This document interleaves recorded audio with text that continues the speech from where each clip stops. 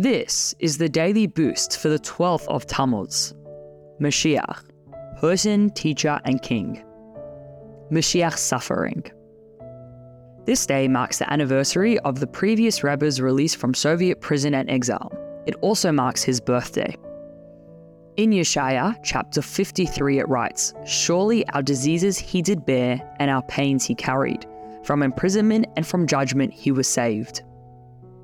Moshiach is described as someone who endures much suffering and hardship, even imprisonment and judgment. Similarly, the leaders and the righteous of each generation have great self-sacrifice for Torah and mitzvahs, because Moshiach must be brought through our efforts.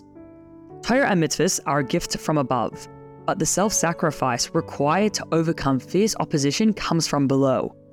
This firm conviction demonstrates that we are not only godly because God gave us the Torah, we are inherently godly because we are His children.